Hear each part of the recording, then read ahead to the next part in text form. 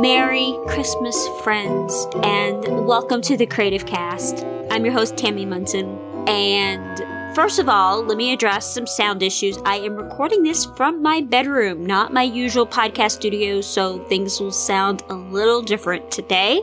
That's totally okay. So yes, I am alive following my recent hip surgery. Just wanted to say thank you for all the messages, prayers, and good thoughts. It made my day each day as I read them. So thank you. Y'all are simply the best. So I'm feeling pretty good. Finally, I'm off the pain meds. Yay! And I start PT next week and will be on crutches for the next several weeks, along with not being able to drive anywhere. So that's going to be fun.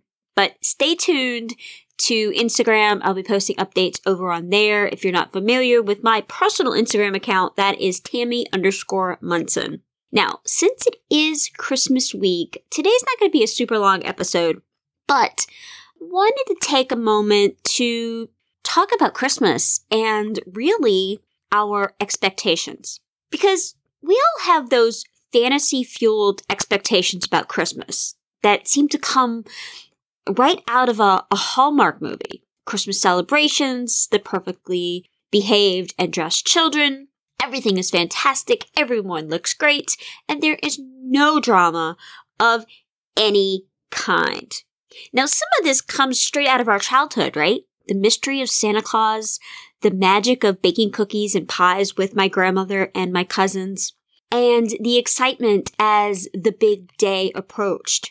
Now, we all know that children are exceedingly resilient and so faithful in their hopes and their dreams of what a wonderful Christmas means to them. No matter how fleeting the joy or hurtful the disappointments are, they are always hopeful that those beautiful things will happen each and every year, which I believe carries over into our adulthood. So how can we take some of this pressure that we put on ourselves off of us? So I asked some friends and other podcasters what they do to relieve some of the crazy expectations. And I love their answers so much, I thought I'd share them with you as well. So here's what they said. So my friend Amy said, I avoid viewing overly romantic, extra sweet Christmas movies and over-the-top social media postings, for they only promote FOMO and dissatisfaction with our own lives. And I completely agree with Amy on this one, because we all know that most of those posts and the images that we see are the highlight reels. We don't know what happened right before and right after that picture was taken. It could have been the most hot mess, train derailment ever, but we made it look perfect in that image. So let's remember that. Now, my friend Lisa said, I've reduced visits to the malls. Amazon is my new BFF. I love it. The lights, the extravagant decorations, and the displays all prompt you to want to spend more and do more. So I personally disagree with Lisa on this one. I love going to the mall at Christmas time to see all the stores and the shops. And it reminds me of the Christmas shopping trips with my grandmother and aunts and cousins when I was younger. But Lisa does have a point. It all inspires you to want to spend more with the sales and the discounts and all the money that you're thinking you're saving. Maybe she's right. Maybe we do need to spend a little less time at the malls. Now, my friend Monica said, limit gift giving and wrapping. So Monica buys one present for each person for wrapping. And she also tries to give experiences over those really big, expensive gifts. And I love that, because the experience gifts, you're going to remember those memories forever and ever and ever. You might not remember that you got an iPhone that Christmas. I mean, maybe if you've been wanting one forever and ever and ever, you might. But generally speaking, do we remember some of the gifts that we get from year to year to year? So I love a good experience gift. I think it's so much fun, especially if you're spending time thinking about it. And anytime I've been given an experience gift, it's just, I remember so much more about it and it means so much more to me. And then finally, my friend Amber says, I limit travel for our family. Now, this may not suit everyone.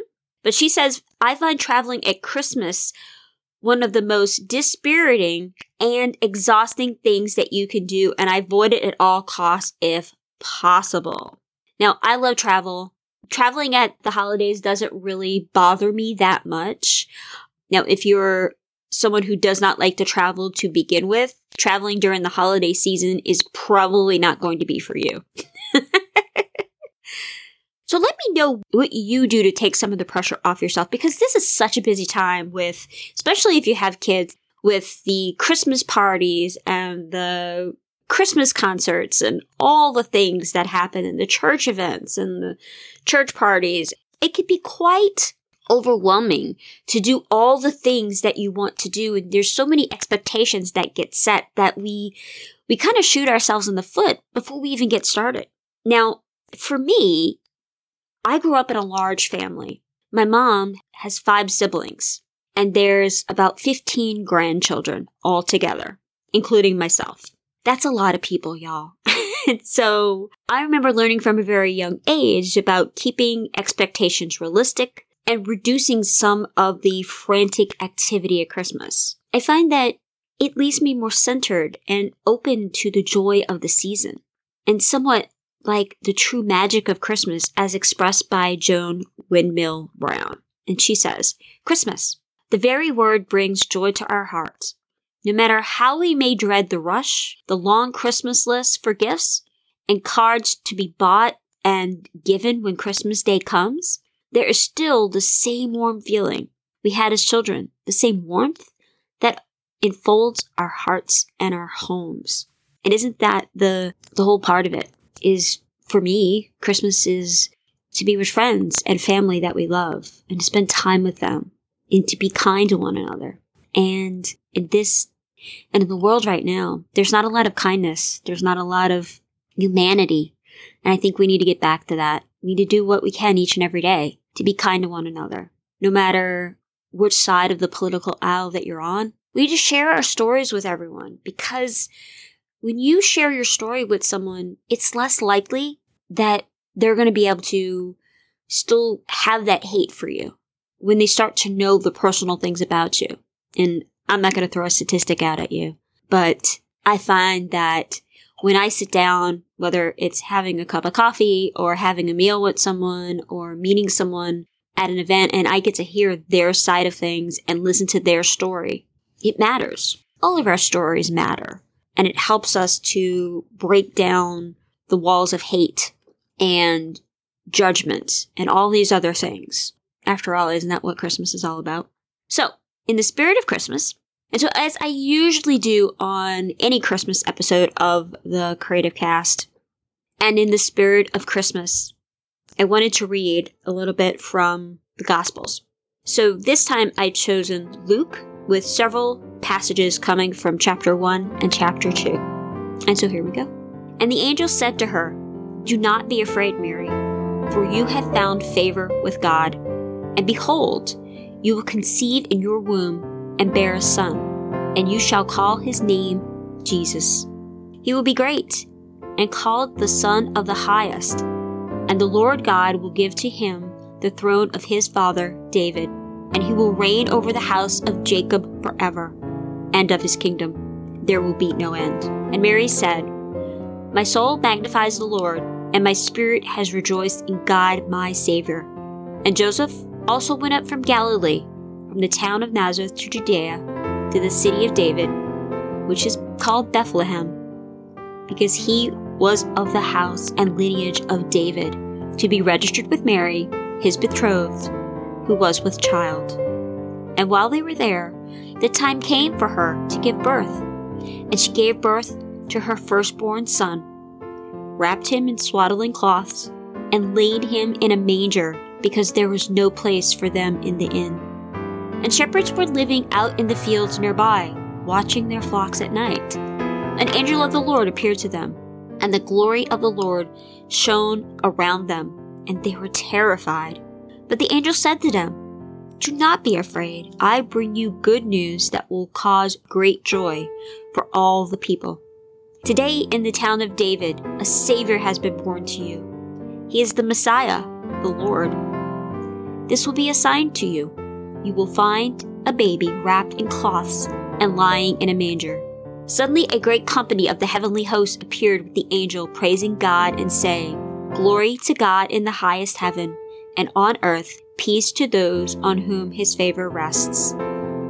So it was, when the angels had gone away from them into heaven, that the shepherds said to one another, "Let us now go to Bethlehem and see this thing that has come to pass, which the Lord has made known to us." And they came with haste, and found Mary and Joseph and the babe lying in a manger. Now when they had seen him, they made widely known the saying which was told them concerning this child. And all those who heard it marveled at the things the shepherds told them. But Mary kept all these things and pondered them in her heart.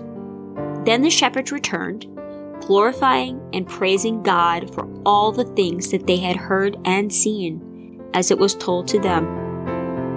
And that's about it for this episode of the Creative Cast. I will be back next week talking about some podcast trends that I am noticing for 2023.